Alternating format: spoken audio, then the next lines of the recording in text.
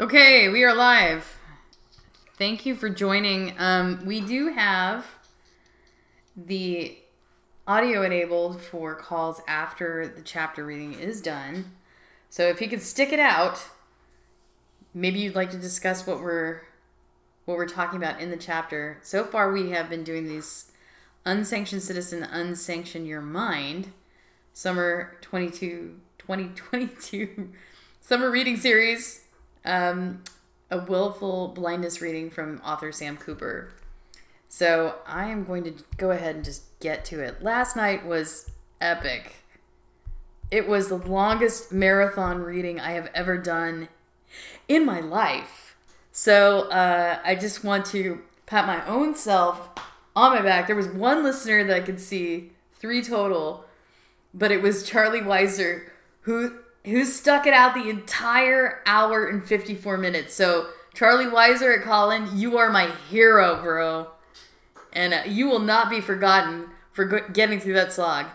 That's definitely going to be a podcast download for a road trip because, whoa, that was long. All right, so here we go. We're starting tonight with Chapter 16, Strike Back Hard. Here we go. In the story, I also explained the United Front's methods and ideology in detail. This was information that CSIS had been trying to raise with Prime Minister Justin Trudeau's government and previous federal governments. My personal protective equipment, or PPE, story immediately caught the attention of Beijing. Prior to January 1, 2020, very few people could have predicted PPE would become the world's hottest commodity and N95 masks would become life-saving armor. But by mid-January, astute observers in supply chain logistics noticed Beijing was scouring the globe for PPE. In February, my sources were monitoring WeChat and Chinese language website reports that indicated major PPE ops underway in Vancouver, Toronto, Montreal, and Ottawa. It became clear that United Front groups in Vancouver and Toronto were international leaders in Beijing's PPE logistics. And these United Front operations were replicated worldwide from Melbourne to Tokyo to Milan to New York to London to Prague. It was all directed from Beijing and run through Chinese consulates. The actors were the same Chinese overseas businesses and community leaders that Xi Jinping used in normal times to influence politicians in the West. But from January to March, Xi's tentacles were laser focused on N95 masks. On April 30th, my story, United Front groups in Canada helped Beijing stockpile coronavirus safety supplies, pulled the curtain back on Xi's clandestine PPE op. In the story, I also explained the United Front's methods and ideology. This was information that CSIS trying to raise with Prime Minister Justin Trudeau's government and previous federal governments. But Canada's intelligence on China's subtle attack was ignored by elected officials. And for the first time in Canada, I documented the underground ties between Vancouver's United Front leaders and the e-pirate money laundering network. I believe this is what truly enraged Beijing. The other thing that must have stung, my analysis showed the Chinese Communist Party had covered up pandemic risk while buying back PPE supplies Chinese factories had previously sold to the world. It was like the ultimate case of insider trading. Conservative Party leader Aaron O'Toole underlined this point in my global news story. The Communist Party of China willfully withheld information on an outbreak for at least weeks, if not months, O'Toole said. It not only gave the world less time to respond, it downplayed the potential severity of the threat. Countries did not make decisions with respect to flight bans and protecting PPE stores. And Jorge Guajardo, Mexico's former ambassador to Beijing, told me Beijing acted surreptitiously and left the world naked with no supply of PPE.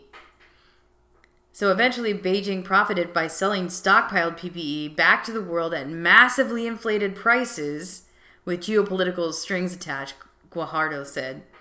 My story used China's own customs data to summarize the scale of the operation. In just weeks, starting January 24th, Beijing imported 2.5 billion pieces of PPE, including over 2 billion safety masks. And I used United Front Work Department reports and PPE warehousing pictures from inside China, plus WeChat text and reports in Canadian cities to show that over 100 tons of PPE were gathered in Canada and shipped to China. I think it's safe to say Beijing's United Front never had been mobilized with such intensity in a condensed time frame. The result was a flood of concrete evidence. It seemed United Front leaders outside of China wanted to prove they had answered Xi Jinping's call. Part of this was nationalistic propaganda, but it also looked like self-interest. Most United Front's overseas leaders are businessmen who trade on their guanxi with Beijing to earn fortunes. I eventually found that Vancouver tycoons airlifted PPE around the world. Mainland Chen, the Guangdong high roller identified in BC Lottery Corp money laundering records, had flown his private jet to Papua New Guinea to deliver PPE in June of 2020. Chen had been a member of the Chinese People's Political Consultative Congress, a United Front organ. He also connected to a high-level River Rock Casino employee deregistered after a money laundering investigation in late 2017. Amidst all the evidence sources that documented trailer loads of PPE delivered to international airports, one report stood out with a smoking gun. End-to-end proof of United Front transactions. The February 2 report from Xinhua, China's state news agency, focused on overseas Chinese groups from Fujian and the United Front espionage hotbed where Lai Changqing and Xi Jinping launched their respective careers. The menacing epidemic came suddenly, but majestic strength comes from frontline medical staff, party members and cadres from the people, and from Fujian Chinese and overseas Chinese, an English language translation of the Xinhua story. Fujians from dozens of countries on 5 continents joined this invisible battle. They traveled day and night and raced against time to send back batches of scarce supplies to the motherland. The report featured detailed PPE case studies from Japan, United States, and Canada, but the Toronto Fuking Chamber of Commerce case study was an outlier, with its direct reference to the United Front Works Department's command and control of operations in Canada. It was also meaningful to me that Xinhua focused on the Toronto Fujian group because I knew this network was important to CSIS. In 2019, its leaders had attended an anti-Hong Kong democracy rally in Markham, Ontario. Photos of the pro-Beijing rally show the elite of Toronto's United Front Work Department, men who are well connected to Beijing, according to evidence compiled by Michael Juno Katsuya. The Xinhua story said a Toronto Fuking Chamber leader traveled to China in January, and when he recognized the severity of the epidemic in Wuhan, he immediately flew back to Toronto. According to Xinhua, he raced from the airport in a snowstorm and issued urgent orders, sending 200 Fuking Chamber members racing around Ontario buying PPE. And before February 2, many tons of PPE was transferred by Chinese state airlines to receivers that worked with the United Front Work Department of Fujian, and customs in Fujian to warehouse the medical supplies from Canada. That sentence was all the evidence I needed. Consider the source. Clive Hamilton, author of Hidden Hand, exposing how the Chinese Communist Party is reshaping the world, has mapped the United Front structure. A hierarchy chart published in Hidden Hand shows that Xinhua is just a few steps below the Politburo, and Xinhua report established that Beijing used United Front bosses in China, Chinese state-owned airlines, and United Front groups worldwide to vacuum most of the world's PPE in January before the other governments knew what hit them. But I need to make some important distinctions because this is an incredibly complex set of circumstances. There was a big humanitarian element involved in sending PPE to China. Community and government leaders in many countries worked together to answer China's need. Many Chinese Canadians sent care packages of PPE to family members, and at the time, most of the world apparently believed the coronavirus could be contained in China, so it made sense to send medical supplies where the material was needed. This was all good. What is wrong, though, is that Xi Jinping's regime was covering up the outbreak and its severity, leaving the rest of the world in the dark. And in 2021, through my Canadian military and intelligence sources, I have learned more about the outbreak in Wuhan. The evidence dovetails with an increasing number of statements from U.S. intelligence and disease control officials asserting that a disease matching the nature of the coronavirus was found to be spreading in Wuhan as early as October 2019. About 10,000 soldiers were at the World Military Games in Wuhan in October, and I learned from soldiers at the Games that about 1/4 of Canada's team became so severely sick in late October, and they flew back to Canada under quarantine.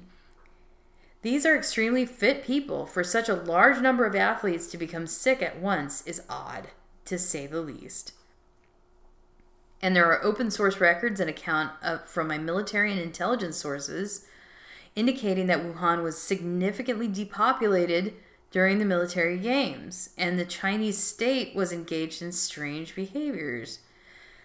I'm not sure how to explain this, a Canadian soldier wrote to me. The soldier provided a January 22, 2020 letter from the Canadian Army's Surgeon General regarding reports of sickness among athletes at the Games, which concluded individual risk of having been exposed to 2019 NCOV during temporary duty in Wuhan is negligible. However, a number of the Canadian soldiers don't believe that assessment. Multiple intelligence sources informed me. They believe that they were infected with the coronavirus in Wuhan. Empty highways, no construction workers, thousands of empty high-rise apartments, all empty, the Canadian soldier wrote to me. Yes, there were a few people you would see, but this was a rarity. The explanation given by the staff at the World Military Games was that the CCP ordered everyone in Wuhan to leave the city to make room for the athletes. The soldier informed me his superiors decided to isolate all the sick in the back of the service flight on the way back. People were all kinds of sick. Myself, I had some weird symptoms and some lung difficulties a while there. It wasn't until the 12th or 13th of November that I started to really get feverish and terrible coughing fits. Wow, this was in Canada? So from the 15th onward, I was bedridden for about 10 days. I've never been that sick before. So my information from Canadian intelligence is some have judged it is highly likely the coronavirus was spreading in Wuhan during the military games and that the athletes from a number of nations brought the coronavirus home. Obviously, international experts are trying to confirm this information while facing roadblocks from Xi's regime, and the case hasn't been proven. But national security experts in the United States and Canada increasingly believe the coronavirus was racing through Wuhan in October 2019. China knew a dangerous virus was emerging, and Xi's regime covered it up and collected the world's supply of PPE as the danger mounted in early 2020. Back to Canada. The Xinhua report proved how important Fujian United Front networks in Ontario were, as in China's international PPE ops. And I had equally powerful evidence in Vancouver provided by United Front websites. One of the reports said on January 23rd, Yang Tao-Chen, the chairman, of Vancouver's controlling level United Front group, was ordered by Chinese consulate to gather PPE desperately needed in Wuhan. WeChat groups' photos provided supporting evidence. One WeChat photo showed Yang Tao-Chen standing with Chinese consulate top overseas Chinese affairs United Front official and Consul General Tong Xiaoling's deputy. Both men are involved in tactical roles for the Chinese consulate, according to my photo evidence. Yang Tao-Chen, eventual successor, a man also seen standing at Justin Trudeau's elbow in one of my key United Front cash for access photos, was with Chen and the consulate bosses in the PPE warehousing photo, sorry. Another report said Yang Tao-chen worked with the Canada Chao Shan Association, a United Front group connected to the Guangdong Overseas Chinese Federation. This was another huge piece of evidence because the Guangdong Federation had associations in 131 countries. And its leaders in Vancouver are well known to CSIS agents in BC, intelligence sources informed me. An official United Front report in China said that Franco Fang, a prominent Guangdong Federation leader in Vancouver, had facilitated transnational PPE deliveries into China from Vancouver. And he reported to his bosses in China that local communities actively cooperate with the embassies and consulates to contact all community overseas Chinese groups to prepare various medical supplies. This was another smoking gun quote directly from an official source in China. I'll boil down what this all means in very simple terms. The Canada Chao Shan Association had a very important role in Xi Jinping's PPE collection ops.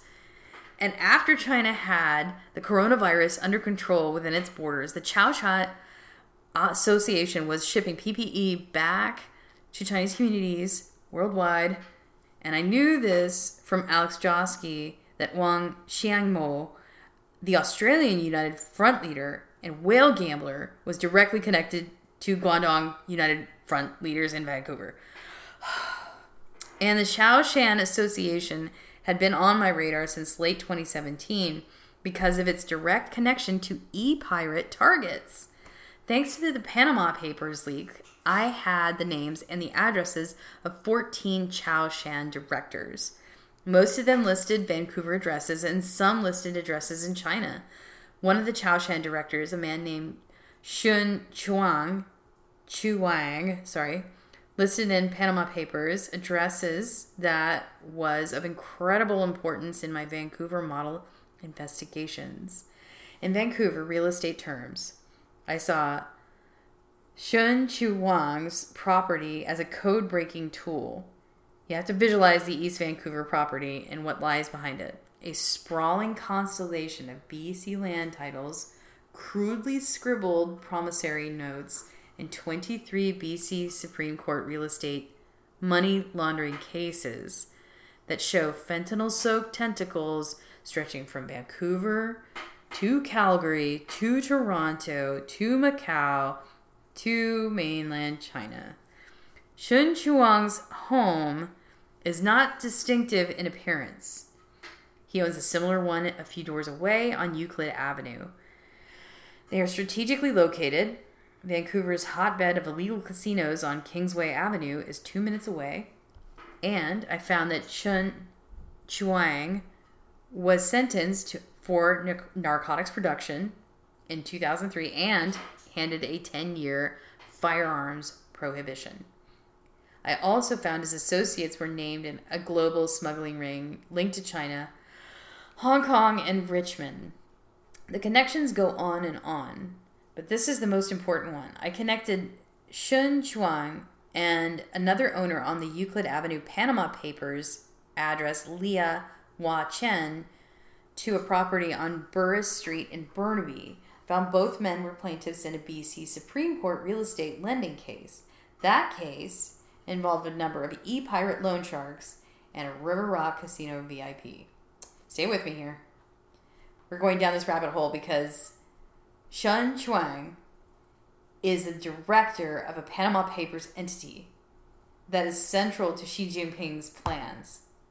I found a third man on the land title of the Burris Street property, Mr. Huang, was named along with Paul King in BC Lottery Corp loan sharking bans.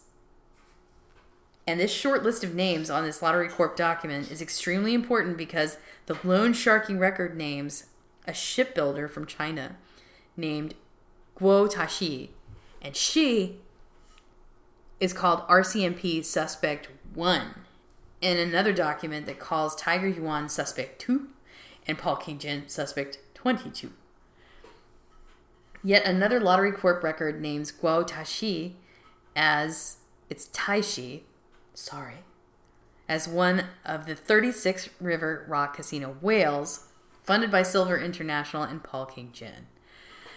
And RCMP intelligence sources informed me that Guo Taishi ran an illegal casino in a massive Richmond farmland mansion that dwarfed similar Richmond properties run by Paul King Jin. Now back to Mr. Wang and Shun Chuang and their Burris Street property. This home and its owners are connected to fentanyl trafficking. Pay attention. Mr. Huang and Paul King Jin are among the 10 private lenders involved in the single most important BC Supreme Court case for my Vancouver model investigation. This was the case where Jin loaned $8 million to Gao, the Macau casino whale, secured against Gao's West Vancouver mansion. Mr. Wang lent Gao $3.2 million, and the two suspects busted in a Vancouver police fentanyl trafficking investigation in 2016, WZ and YZ loaned Gao $7 million. The 10 private lenders claim to have loaned a total of $28.8 million to Gao. And when I showed these names to one of Canada's most knowledgeable Asian or organized crime investigators, he confirmed that these are Canada's fentanyl kingpins. Whoa. These private lenders connected to Chun Chuang and are the e-pirate network. Sorry. So let's boil all this down way to its essence.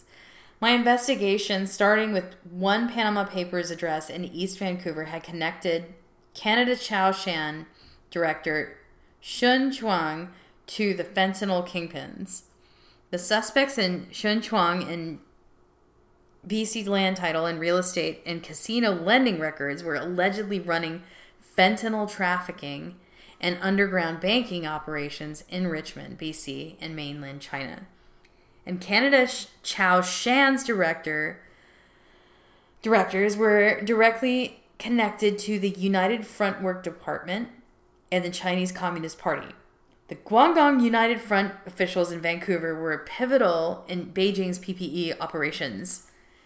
My dossier of photo evidence shows these are men who sit in Beijing and take instructions from Xi Jinping, among hundreds of others. Hundreds of the most important overseas Chinese affairs leaders in Chinese diaspora communities worldwide. And these United Front leaders are not just rubbing shoulders socially with e-pirate targets and pictures. No. They are directly connected with smoking gun corporate documentation to underground financing and organized crime targets. This is what it all means. In one sentence, my PPE story demonstrated the connection between the fentanyl kingpins of Canada and the Chinese Communist Party. And Beijing struck back immediately. ... On May 2, a petition demanding the retraction of my United Front PPE story started circulating on WeChat groups across Canada. I had never encountered the petition writer, but I had a few clues about her motivations. During the fall of 2019 Canada federal election, Ottawa University professor had spoken out against Canadian politicians voicing support for the Hong Kong democracy movement. My colleague, Jeremy Natal, a Toronto Star investigative reporter with strong connections in the Chinese-Canadian community, spotted the petition first. I'm not going to share this nonsense, Natal wrote on Twitter, but it's a typical tactic from the Chinese Communist Party to try to shut Canadians up when they criticize the regime in Beijing. The petition and a deluge of similar statements in Chinese language media claimed my story had lumped all Chinese Canadians into United Front PPE mask operation, and this was racist. But Natal was right. The petition was nonsense. My story was based on facts, evidence, and direct quotes from official Chinese sources. The story explained that Beijing is trying to control and use all Chinese immigrants. This has been extensively supported by numerous intelligence reports, academic papers, and books like Claws of the Panda and Hidden Hand. But I had to respond to politically motivated attacks on my story. It wasn't hard to identify the hand of Beijing. Fortunately, I had lots of assistance from sources in the Chinese and Hong Kong Canadian communities, and my sources found the petition and many derivative media posts mirrored statements coming from China's government. It was so elegantly logical, a perfect circle of United Front activity. The media commentaries and the Chinese government statements denouncing my story were published by the same websites that China used in February and March 2020 to publicize the United Front PPE operations in Canada. These were, of course, the very same media websites that I had monitored to document United Front meetings involving e-pirate money laundering suspects. The same sites that showed RCMP suspects frequently meeting with Chinese consulate officials and Canadian politicians. As these waves of media disinformation washed over me day after day in May of 2020, one of my sources, a Canadian Chinese academic, monitored the outlets involved. My source assessed that Beijing was behind these attacks. The source is studying Chinese Communist Party interference in Canadian media and asked to remain anonymous in order to avoid interference. The situation was surreal. I was losing sleep. I spent my nights and weekends talking to sources in intelligence and law enforcement. These experts came to the same conclusion as the Chinese Canadian academic. As reporters, we never want to become part of the story. But I couldn't avoid it. I had poked at Beijing's PPE networks and exposed deep organized crime connections. Now, communications section of this coiled snake was writhing and striking back. In fact, strike back hard was the exact phrase used by a key figure.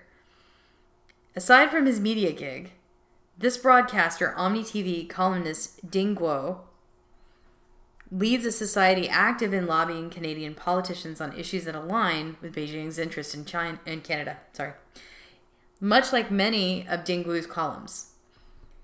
As an example of the society's activity, one source forwarded screen captures from Ding Guo's May 2020 Zoom chat with a pro-Beijing Canadian senator, in which the senator presented a not-for-circulation insider's analysis of the Canadian government's response to COVID-19 health crisis and the politics of COVID-19. I had been researching Ding Guo's association since 2019.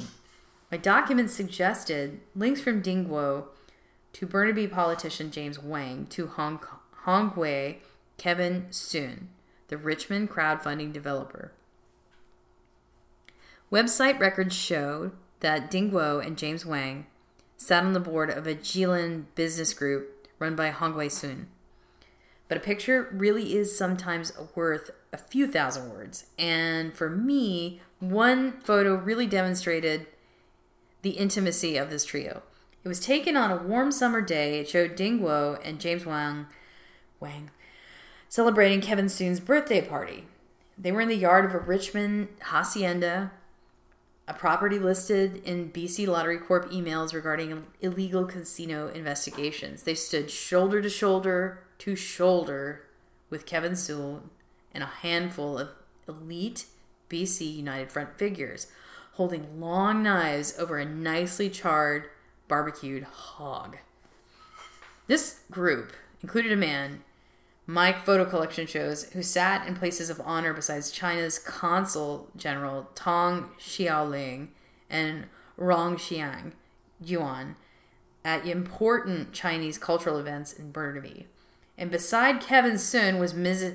Z, a pharmaceutical business owner in China and a United Front leader in Vancouver. The photo was reminiscent of another taken at a high-end Chinese restaurant in late 2019, where Ding Guo and Rong Xiang Yuan and Ms. Z dined with a famous Chinese actor who also appeared on Ding Guo's TV show. So I could see the Guanxi bonding, this little network, and their plotting was revealed May 10th in a Zoom group meeting. It was set up by a Richmond crowdfunding realtor well connected to United Front leaders. About 50 virtual attendees hatched the idea of crowdfunding a lawsuit against me by soliciting donations from Chinese diaspora communities across Canada. Here was another absurd irony. In 2015, I started my journey into the Vancouver model, writing about Kevin Sun and his murky network of crowdfunding realtors. Now the very same crowdfunding network was crowdfunding to deter my digging into their crowdfunding. After the Zoom meeting on May 10th, magically, Dingguo's TV producer emailed me on May 11th. We heard that some people from the Chinese community are planning to file a lawsuit. And on May 14th, members from WeChat and Zoom groups registered to a society called MLARA, designed to attack my reporting. I won't name 3 frontmen. 2 are Vancouver's realtors, whose boss is identified as a prominent United Front leader who attends meetings in Beijing. His real estate company has corporate links to Rongqiang Yuan, according to my intelligence sources. So that tells me enough about MLARA. But the evidence got more blatant. One MLARA director had a direct business relationship with the Chinese state. This real estate agent's shipping company was used in April 2020 to ship boxes of PPE for Vancouver Chinese consulate. Meanwhile, as the legal plotting brewed in WeChat discussions, Dingguo used his Mandarin language show to disseminate MLARA's disinformation, but he concealed his personal interest. He led his audience to the assumption that he was offering objective opinions about MLARA's action. My Chinese-Canadian academic source concluded. This was noted in a Lahu.ca report on the first Zoom meeting. Dingguo suggested launching a lawsuit, and he thinks Chinese Canadians should, in his words, strike back hard. And I believe that was also the Chinese government's position. I asked Dingguo to comment, but he didn't respond to my messages. And Dingguo's corporate managers told me they found nothing wrong with his actions. Meanwhile, many people approached me with the same message. Felt like wrestling an octopus. The tentacles seemed to be guiding me to a place where the struggle would end. If only I would apologize and retract the facts. And that wasn't going to happen. But I took some grim humor from watching the plot unfold. The participants weren't fooling anyone who was watching closely. These people are either directly related to the United Front Work Group Department of China or puppets. A source inside their WeChat groups wrote to me. The source asked to remain anonymous for fear their relatives in China would be targeted. They're coming up with a GoFundMe link for collecting donations for a lawsuit together with racial attack claims, the source said. They want to make it an influential Chinese group to lobby and pressure governments, politicians, reporters, institutions, and incite national sentiment among Chinese Canadians. They want to promote lawsuits against anyone who dares criticize China. They also want to elect more puppets into Canadian governments. I knew the legal threat against me was frivolous, but I became more concerned when my sources captured WeChat text showing a ledger of donations for planned lawsuits against me. The record showed legal advice from a Richmond lawyer well known to BC Law Society misconduct and casino money laundering investigations. It was Paul King Jin's real estate lawyer, Hongguo. Hongguo was invited to give a talk about certain legal matters in the Lahu.ca WeChat group I'm a part of, my academic source wrote to me. And the ledger connected to a Hongguo WeChat group showed that Jia Kui Wei donated $1,000. I recognize the name of Paul King Jin's wife, Xiao Kui Wei, was accused in the e-pirate probe of drug trafficking, money laundering, and tax evasion. Found the same name on corporate records for Warrior Fighting Dream and Water Cube, along with directors in Beijing, Harbin, and Shandong. I just have to stop and breathe a minute. Thank you. The ledger shows that Hongguo herself donated $500, and the ledger showed me that Kwok Chung Tam, the name of a man believed by BC Lottery Corp investigators to be superior to Paul King Jin, put up a mere $100. Kwok Chung Tam was known to be a spendthrift, though. So I knew a lot about crowdfunders, all due to support from Chinese Canadian sources monitoring WeChat to help me. Regardless, I wasn't writing about the plotting. And then on May 25th, Bob Mackin published a fascinating report. He had discovered a WeChat group post that tied M. Lara to Vancouver Liberal MP Joyce Murray.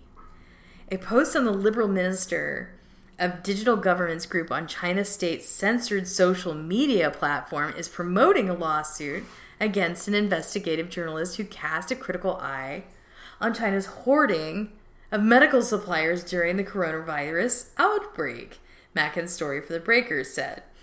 Maria Zhu, a member of the Vancouver Liberal MP Joyce Murray WeChat group, posted a notice about M. Lara and a link to the website where it is soliciting donations. Shu was also a participant in a May 19th Zoom meeting hosted to explore a class action lawsuit against Cooper. The Toronto Star and Globe Mail and CBC quickly followed Bob Macken's story. The situation that had been simmering for weeks boiled over Tuesday after Vancouver news site The Breaker published a report saying federal Liberal MP Joyce Murray had promoted a lawsuit against Global News' Jeremy Nuttall, reported for The Star, and Nuttall revealed details of M. Lara's Zoom meetings. During the May 10th meeting, several ideas were discussed about how to approach Cooper's reporting. Among the suggestions made was to investigate Cooper himself to see if he had ever committed any illegal acts or if he was behind on his income taxes in a bid to hurt his reputation, Nuttall reported. Another course of action suggested was to have many people personally file small claims lawsuits against Cooper at the same time. It was suggested that this could exhaust him. The Conservative Party jumped on the story and attacked the Liberals and Murray in parliamentary debates. Murray said the views expressed in the WeChat group run through her office do not necessarily reflect her positions. And Prime Minister Trudeau said using WeChat to fund lawsuits against Canadian journalism is unacceptable. The WeChat group was not severed from Murray's office, though. It's obviously an important arm for the Liberals and to the mainland Chinese diaspora and a tool to fundraise and mobilize votes. But as Alex Josky has reported, WeChat is a vector of Chinese Communist Party influence in the West. So, the concern in Canada is obvious to me. Murray is a member of Canada's federal government. It's tied up with United Front actors, whether she realizes it or not. And various WeChat groups, networks, interwoven through community leaders like the Richmond lawyer Hong Guo and her associate Maria Zhu, tried to leverage Murray's credibility and efforts to silence reporting critical of Beijing. And it gets a lot darker considering some of the donor names I found recorded on a ledger posted on Hong Guo's WeChat group. As I tried to get my head around all of this, I was reminded of Cameron Ortis' Compromise Nodes thesis. WeChat, a Chinese Communist Party-controlled communications network, is a giant node. It has the capacity to compromise everything it touches in Canadian cyberspace. So here was another perfect irony. WeChat had evidently comprised the office of Joyce Murray, the Liberal Minister of Digital Government. It had latched onto an appendage of Canada's government to attack Canada's free press. This is an attack on democracy. One person told me during this media firestorm that I was experiencing something like psychological warfare, and it was exhausting. My purpose in relating the experience isn't to pose as a victim. Rather, it's to demonstrate how the United Front works.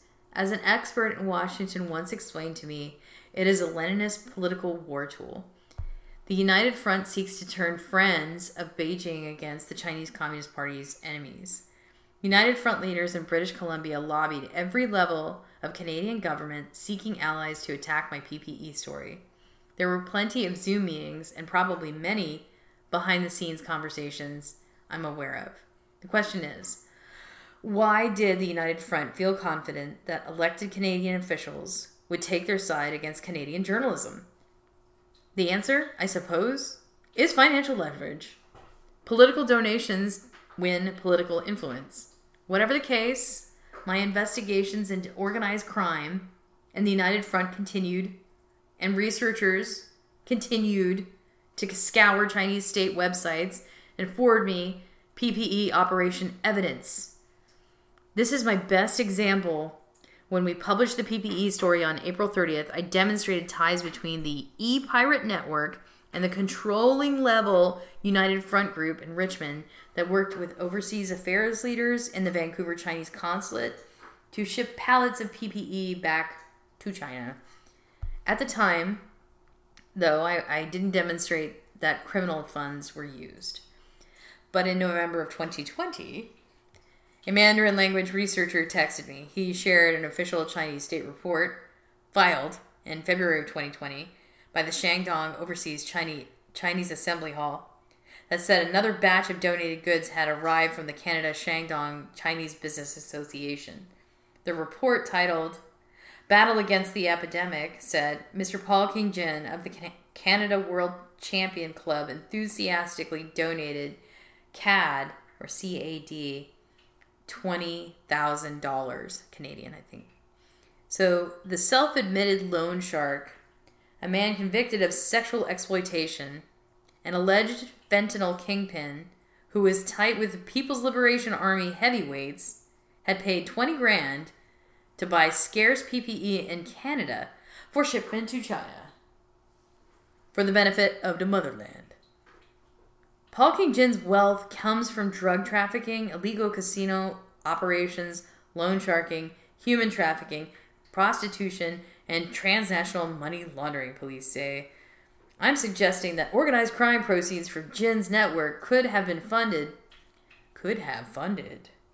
some of Beijing's PPE operations in Canada. And this PPE might have saved some lives in Canadian nursing homes. Of course, through his lawyers, Jin denies the allegations. He is a legitimate businessman offering boxing lessons to children. There is a mountain of evidence against him, though. The evidence says that he's a violent, money laundering criminal with ties to the Chinese Communist Party. So the thought that stays with me like an alarm ringing louder all the time, like the sound of an echo in reverse, is the pandemic was a crucible for Beijing's amoral methodologies. We saw the United Front's machinery like never before in a compressed time frame with desperate consequences.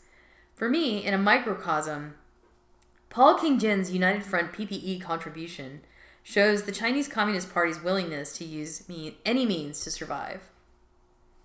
And that is the end of the chapter. It's a short one tonight, kids. Only 43 minutes long. So if anyone would like to call in and discuss the allegations of PPE, how many P's are in PPE? There are only 2, not 3. So if anybody would like to call in, I will take callers. Going once, going twice. No sale. Okay. We're going to end it there, and tomorrow we will broadcast at 7:20 p.m. Friday night, loyally, right here on callin.com, and we'll be there with Chapter 17 afterward, Infinite Connectivity. Thank you for joining us here at the Unsanctioned Citizen. Come on, soundboard. Woo.